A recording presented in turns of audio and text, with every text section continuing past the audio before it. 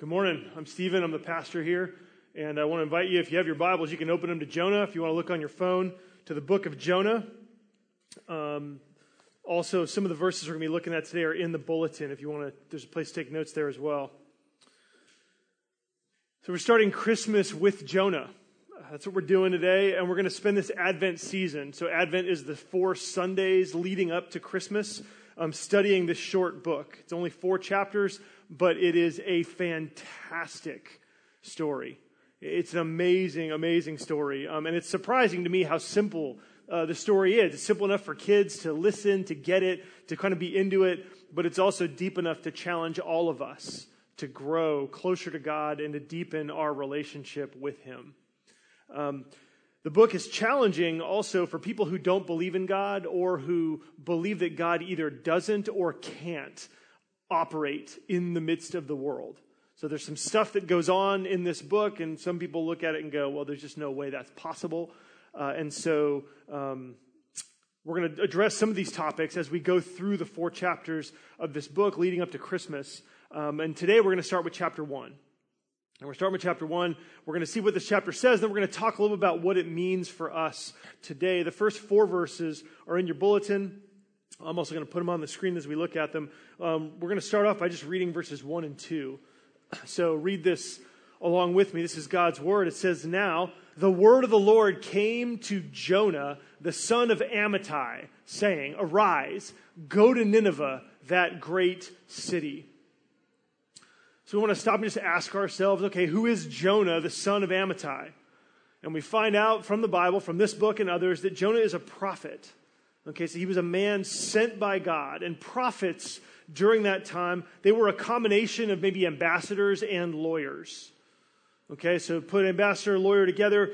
They came representing God. They came speaking for God. And they typically were sent at a time when God's people or the people around God's people that were interacting with God's people needed to be cross-examined and prosecuted because they were doing things that had broken their covenant relationship with God.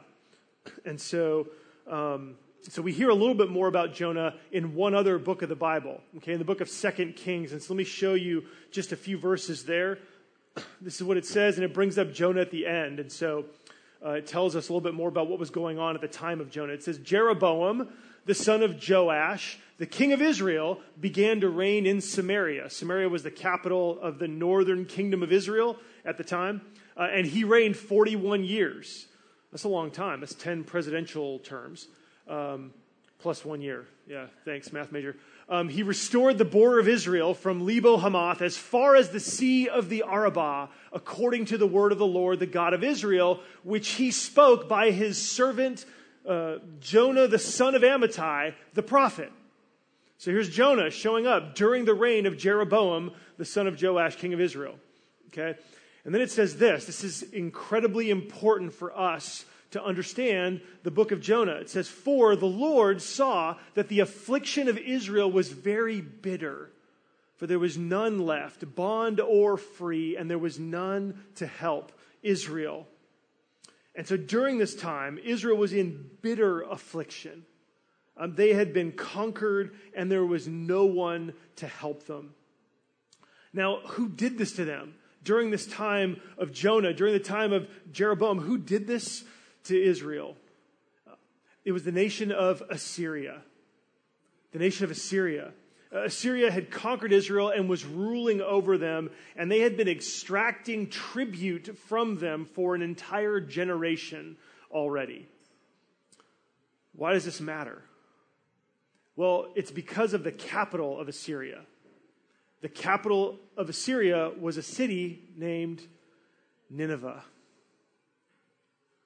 It's a city named Nineveh. And so the Ninevites, they were the enslavers of Israel. They were the heavy taxers of Israel. And so think about it like this, trying to create some sort of modern day occurrence of this. Think about if China declared war on the U.S. and unveiled this incredibly enormous army, came over, attacked us, and conquered us. And so that we had significant numbers of occupying troops from the Chinese in every major city in our country. And then they levied a 30% income tax on top of every tax that we already pay to keep our own government running. I mean, that would be absolutely crippling, wouldn't it?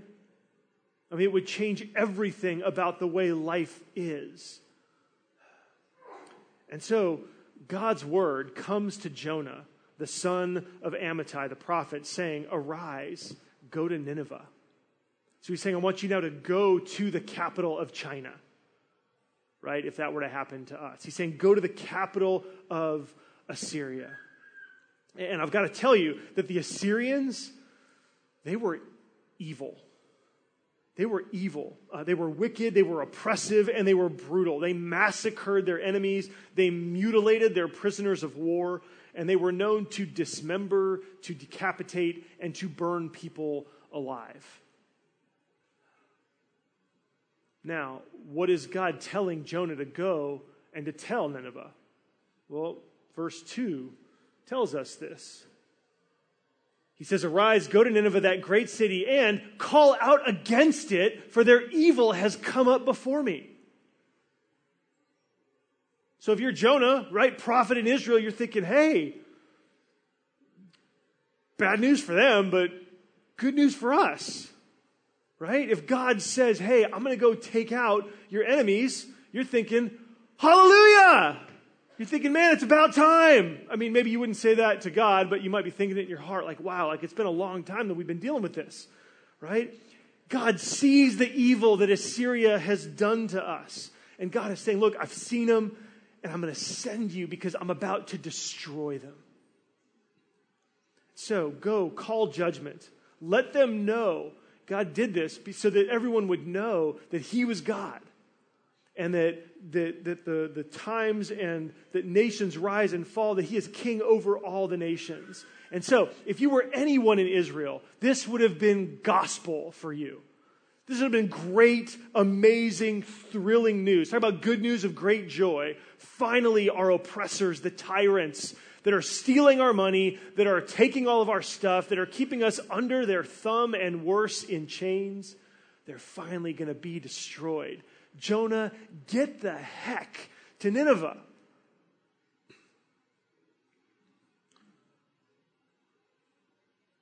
Verse 3. But, that's not good. But, wait a minute, should be and. But Jonah rose to flee to Tarshish from the presence of the Lord. He went down to Joppa and found a ship going to Tarshish. Well, where's Tarshish? Because you might not understand what this means yet. So where's Tarshish? Well, I want to show you. Okay, here's the map. All right, Joppa is in the nation of Israel. God comes to Jonah and says, Jonah, arise and go to Nineveh, that great city. Nineveh is 550 miles to the east, right? So if God were saying, look, I want you to go to Flagstaff, Arizona, from San Diego, or San Francisco might be you might have a sense of where San Francisco is, right? Go to San Francisco, Jonah, to that great city. And instead, Tarshish, though, is 2,500 miles to the west. Right? So not just the opposite direction, but 5 times farther in the opposite direction. Right? So Jonah, go to San Francisco, and Jonah gets on the hornblower and sails to Hawaii. That's what's going on. What's the deal? What's he doing? Like, what, huh? Wait a minute, Jonah, good news, great joy, go destroy the Ninevites. Tell them they're going to get theirs. Tell them our God's going to kill them. And Jonah ups and runs the other way. What's going on here? Literally, what is happening here? I mean, geographically, it's so clear, and yet the geography actually shows us something that's in the text. That the geography shows us what's going on inside of Jonah's heart. Okay, it shows us what's going on inside of Jonah's heart. Because verse 3 says, Jonah rose to flee to Tarshish from the presence of the Lord. So he paid the fare, went down into it to go with them to Tarshish, away from the presence of the Lord. It says it twice in one verse. The beginning of verse 3, away from the presence of the Lord. The end of verse 3, away from the presence of the Lord. They're making a point. This is like highlighting. This is slamming it on your iPhone, right? This is away from the presence of the Lord. So Jonah here, he's running away from delivering the message of judgment to Israel's worst enemy. Every child who heard the story of Jonah, as they're listening to their mom or their dad tell the story, they would be like, what? Wait, you said that wrong, right? No, Mom, you didn't say it right. No, Tarshish is the other way. Wait, what's going on here? Jonah, he's crazy. He's an idiot. What's he doing? Every child, everybody wanted Assyria and the Ninevites to be destroyed. And so why is he doing this? Why is he running the other way? We have no idea.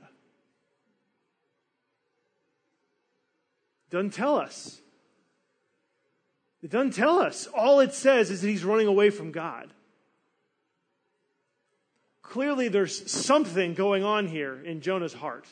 Clearly there's something that is causing Jonah to turn tail and go in the exact opposite direction, and not just to leave this mission, but to leave God. And so what he's saying here, we don't know why, but what he's saying here is he's saying, God, I don't want you anymore. I'm out of here. No more worship, no more relationship, no more speaking on your behalf, no more obedience. I've had it. I'm gone.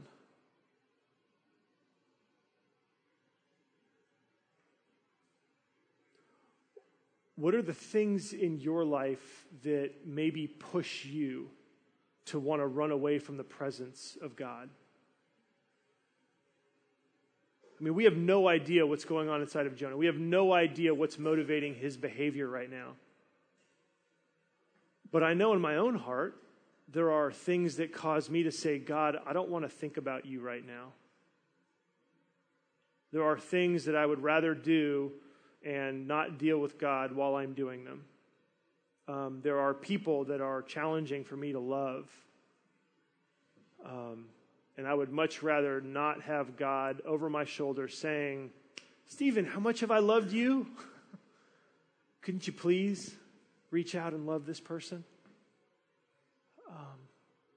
What is it for you that causes you to run from the presence of the Lord?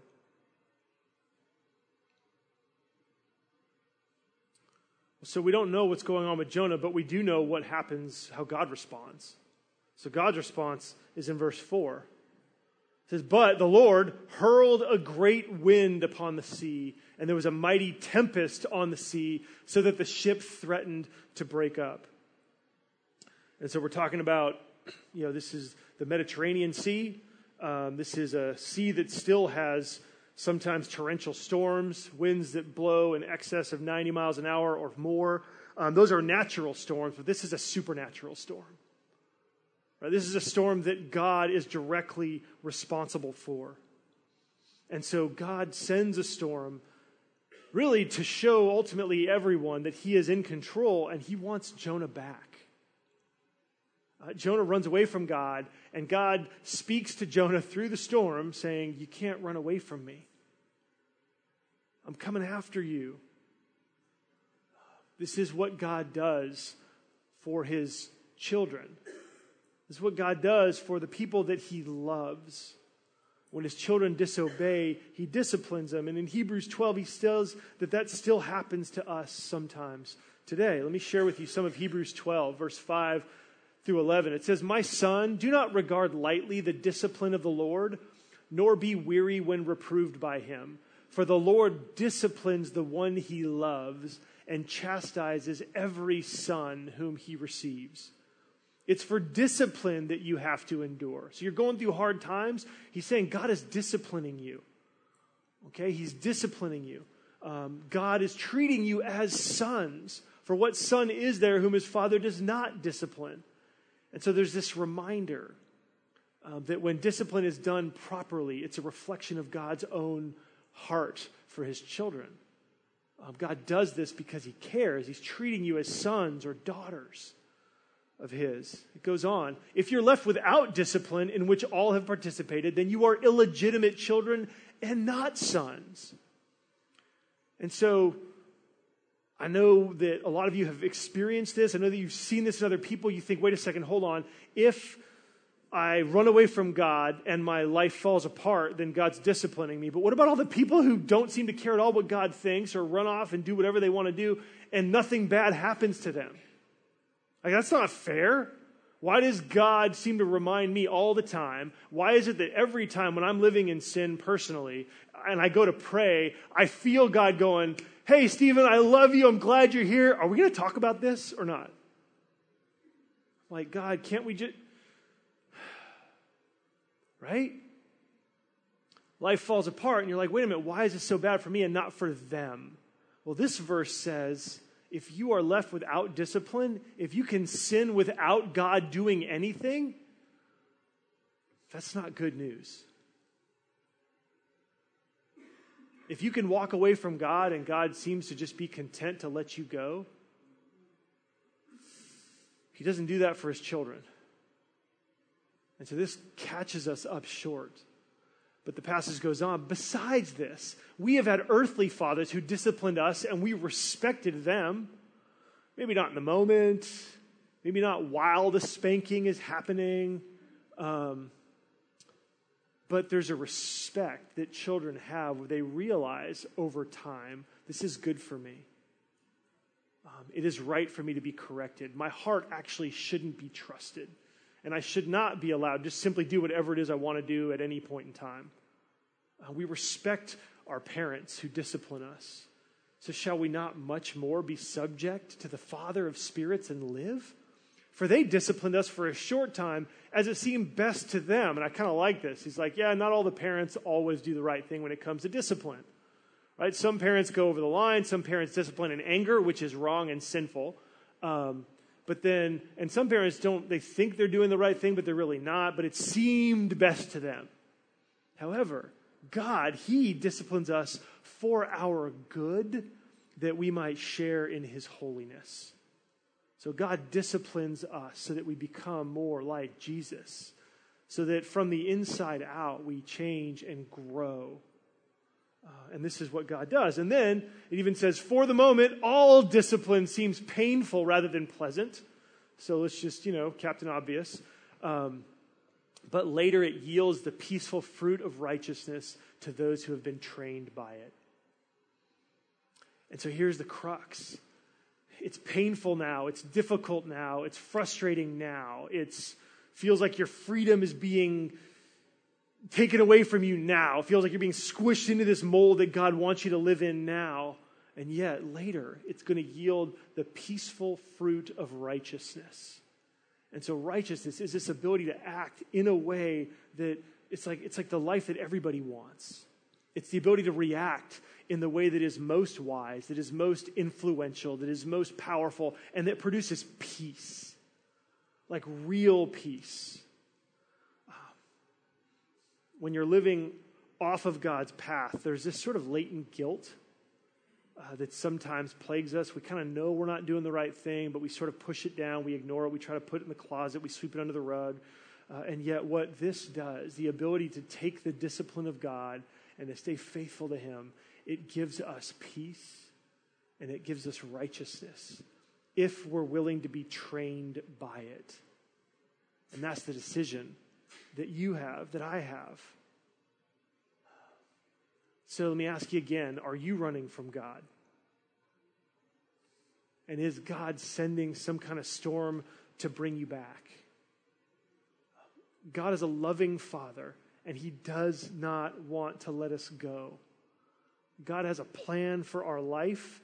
He doesn't want us to live anything less than a glorious life of worship, of influence, of community, of strength. God wants your life to have a wake behind you, that behind you, people would be blessed because they know you. People would know God and see God because of you. This is what God's desire is for your life. And sometimes he sends us storms to bring us back to that purpose. So the question is, who's going to be trained by this storm? Right? That's the question for us. It's also the question for Jonah and the sailors in the ship. The responses on board are very, very diverse. Okay, the sailors, they freak out. They say, they start calling on their gods. They cried out to their gods, but nothing changed. They started hurling their cargo off the ship, right? These merchant ships made money, and they're like, okay, it's either the money or it's our lives. We're going to take our lives. So they start throwing stuff off because the lighter the ship, the higher up in the water it sails, the less likely it is to sink and to take water on board. And so they're throwing stuff off, but that's not working. And then they cast lots, which this was an ancient practice. Sometimes it was done in Israel. Sometimes it was done. It's kind of like throwing dice, but you get to ask the gods or fate or God a question, and then you roll the dice, and there's sort of a yes-no answer. I'm not exactly sure how it works. Scholars don't really know. We don't have the lots that they cast. But so you cast lots. It's like, okay, God. And they ask the gods. They ask their gods. They ask fate. They say, okay, who's responsible for this? Like, they're at the point where they're like, we know someone did something.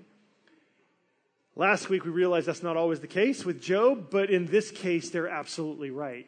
And so they're like, is it me? And they roll the dice. They get no. Is it him? They roll the dice. No. And they go through all the sailors. No, no, no, no, no, no, no, no, no. Wait, is it that new guy that just showed up right before the ship left? Yes. The lot falls on Jonah. And they're like, okay, wait, let's get him. Where is he? Well, yeah, I don't know. Where is he? Like, everybody's like helping. Everyone's trying to keep the ship afloat. And they're like, where's Jonah? And they go, oh, I know where he is. He went down below deck and he is fast asleep. So the sailors are freaking out. They're trying to live, and Jonah sees the storm coming, probably rolls his eyes and goes, oh, great, this is how God is. Goes down below deck and hitches up a bunk, goes to sleep. Everyone else is afraid they're going to die, but Jonah doesn't care about living, nor does he care about anyone else. Maybe he's trying to escape reality by going to sleep, but he doesn't care that the entire ship is suffering because of him. He doesn't care that the whole ship and all of its passengers and its crew are going to die because he is running away from God. And why is Jonah doing this, by the way? Like, why is he doing this? Why is he running away from delivering the best news in the world to the arch enemies of his people? And now he's subjecting the entire ship and all of its crew to death. We don't know. We don't know. Maybe if we read on, we'll find out, but I'm not sure. Because we just don't know now. So the captain finds Jonah below the deck, and he's like, what are you doing? What are you doing? Get up, call on your God. Maybe your God will end this storm.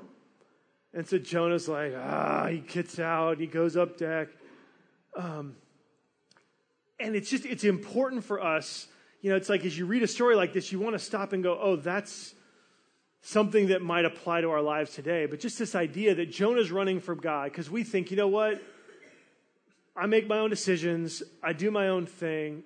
I'm not hurting anybody else. Right?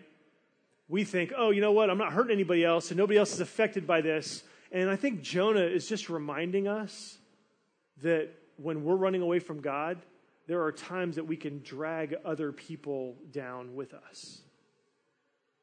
There's people who are around us, who are affected by us, that our actions do mean something. They mean something to God. They have an impact on our own life, but they also affect the lives of the people who are around us.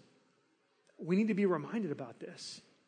When we abdicate our relationship with God, when we check out the people that we know, the people that care about us, the people that we do life with,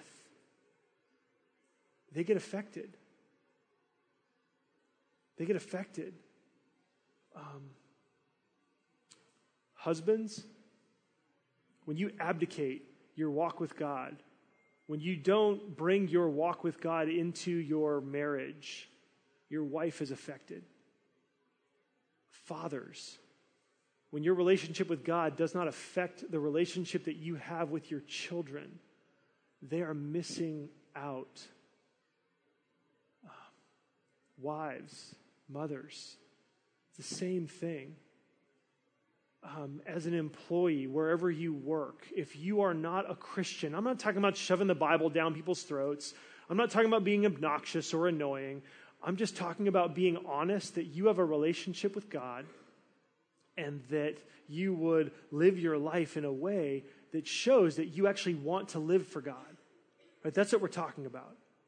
It's just being honest that you have a relationship with God and you want to just be open about the way that God cares about you, the way that God blesses you, even the way that God might be disciplining you, if that's appropriate.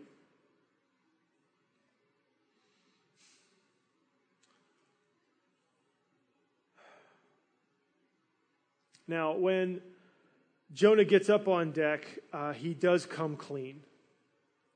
He comes clean. He says to the people, look, he said, I'm a Hebrew. I fear the Lord, the God of heaven, who made the sea and the dry land. And then the sailors freaked out again. They're like, oh, crap. Like, what is this that you've done? Like, what have you done? Like, don't you realize that we're all going to die because of you?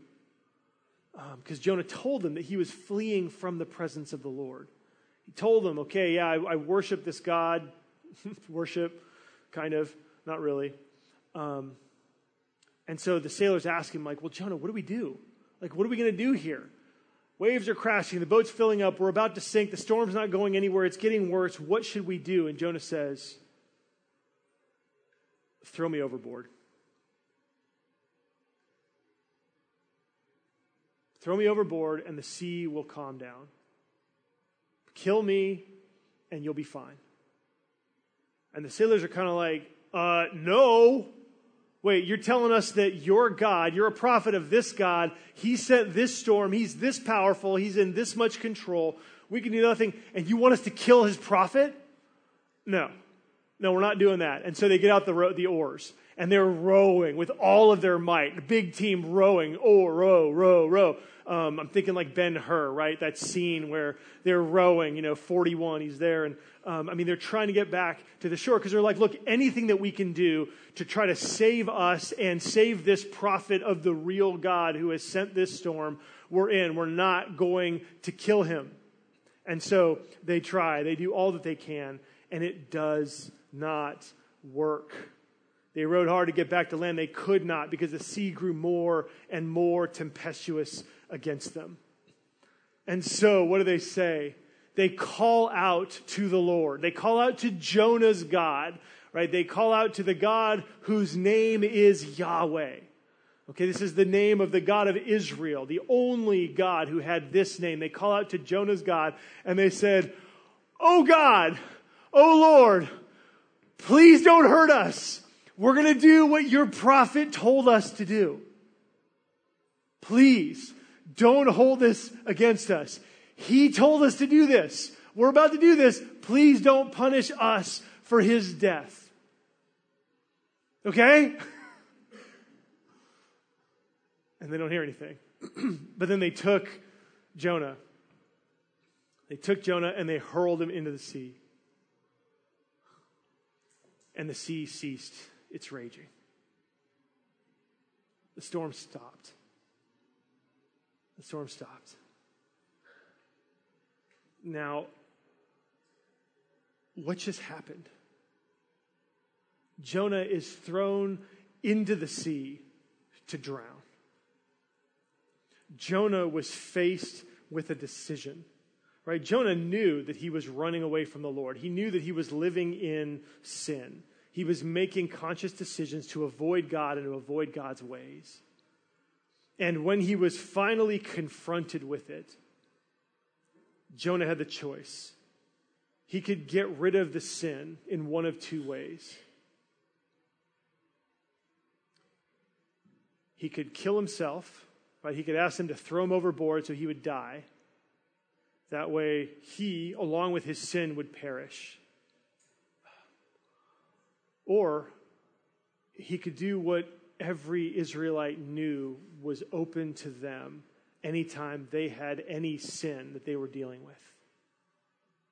He could confess it to God and ask for forgiveness. This is the thing with sin. Sin's going to get punished. Sin brings storms of judgment. You can either keep your sin and endure the judgment yourself, or you can confess your sin, and God will forgive you. And Jonah knows this. Jonah knows the heart of God. Jonah knows this, and Jonah, in the moment, chooses to die.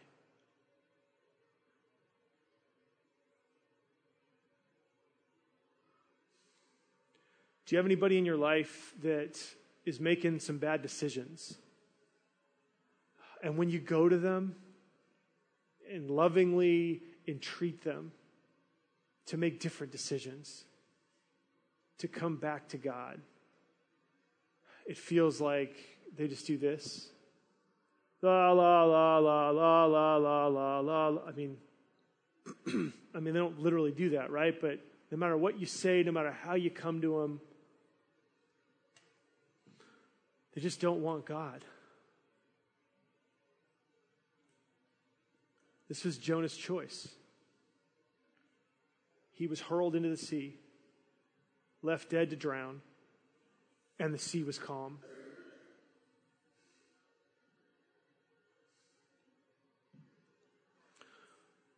Well, the sailors on the ship, they found religion right away. Actually, they didn't find religion. They found a relationship with the true and living God. They were shocked and amazed. I mean, what they had thought, was confirmed. They realized that Jonah's God is the real God, is the true God. And they bowed down and worshiped him. They offered a sacrifice to Jonah's God, and they made vows to him. So the sailors turned, and they worshiped God. But Jonah rejected God unto his own death. So Jonah rejects God. God comes after him. Jonah continues to reject God and ultimately chooses death rather than to turn around. And this is where the chapter should end. Like, this is where the chapter, like the section ends in the story. There's 3 more chapters. And so you have to come back next week to find out what happens next. But this is a really important place to stop, because it's important for us to realize that this actually is the story of so many people. It's a story of so many people who have been given a life that's designed for them to know God and to find him. It's designed for them to walk with God and to experience God's peace and his joy.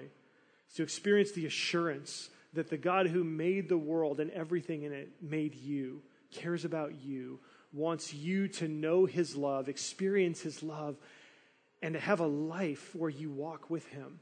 This is a God who doesn't just throw rules at you because he's mean and he wants to be a control freak. This is a God who wants you to truly thrive. God wants you to have a life that you can be proud of at the end. God wants you to have a life that is free from regrets, that is full of significance and impact and influence. This is God's design for you, and all of his commands, all of his ways keep you on the path that makes you have the biggest impact for eternity. And tragically, so many people reject God and run away from his presence. And Jonah shows us ultimately where it leads. It leads to a life full of storms, and ultimately it's choosing to hold on to your sin instead of holding on to God.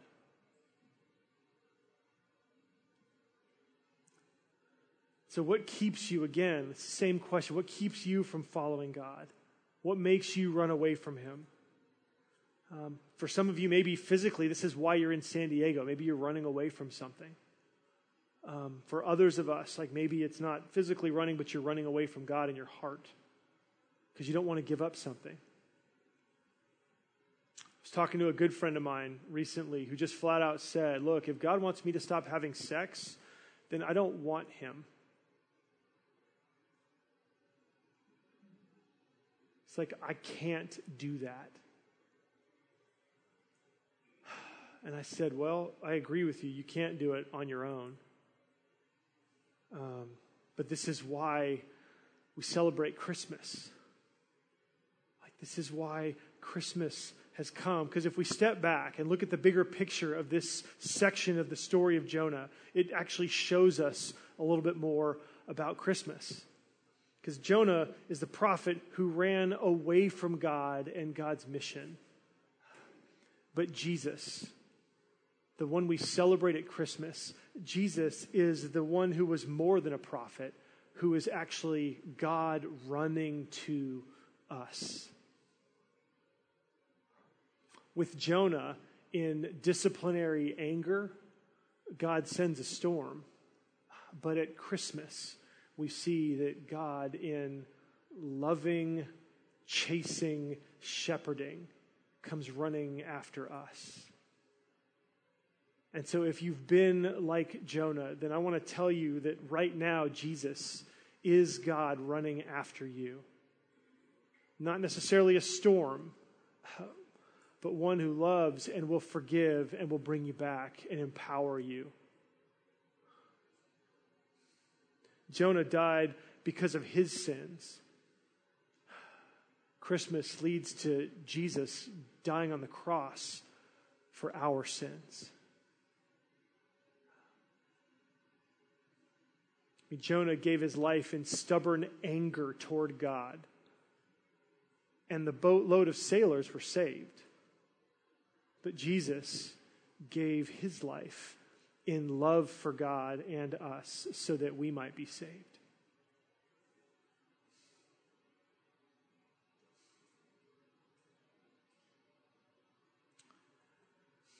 This is Christmas.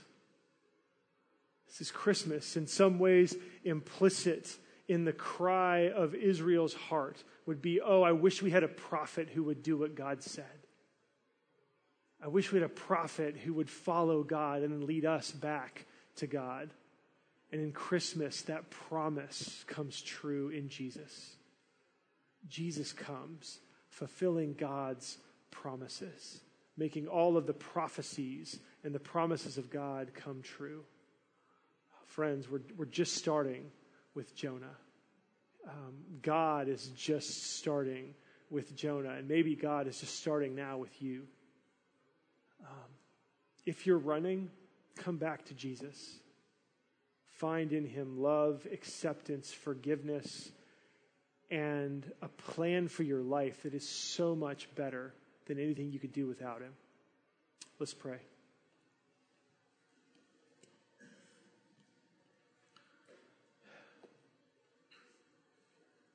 God, we're struck and convicted by the stubborn rebellion of Jonah. And we pray that you would show us in our own hearts the areas of our lives when we have been running from you. Jesus, thank you for coming. Thank you for Christmas that reminds us how different you are from Jonah. Thank you, Jesus, for coming to us when we've run from you. Jesus, would you lead every one of us here today back into your presence in a deeper and fuller way? Help us with anything that we're holding back to give it to you, to let it go, and to come back to you and accept your will and your ways. Jesus, if there's anything that you are telling us that we should do and we have not wanted to do that, would you forgive us and put us back on the path?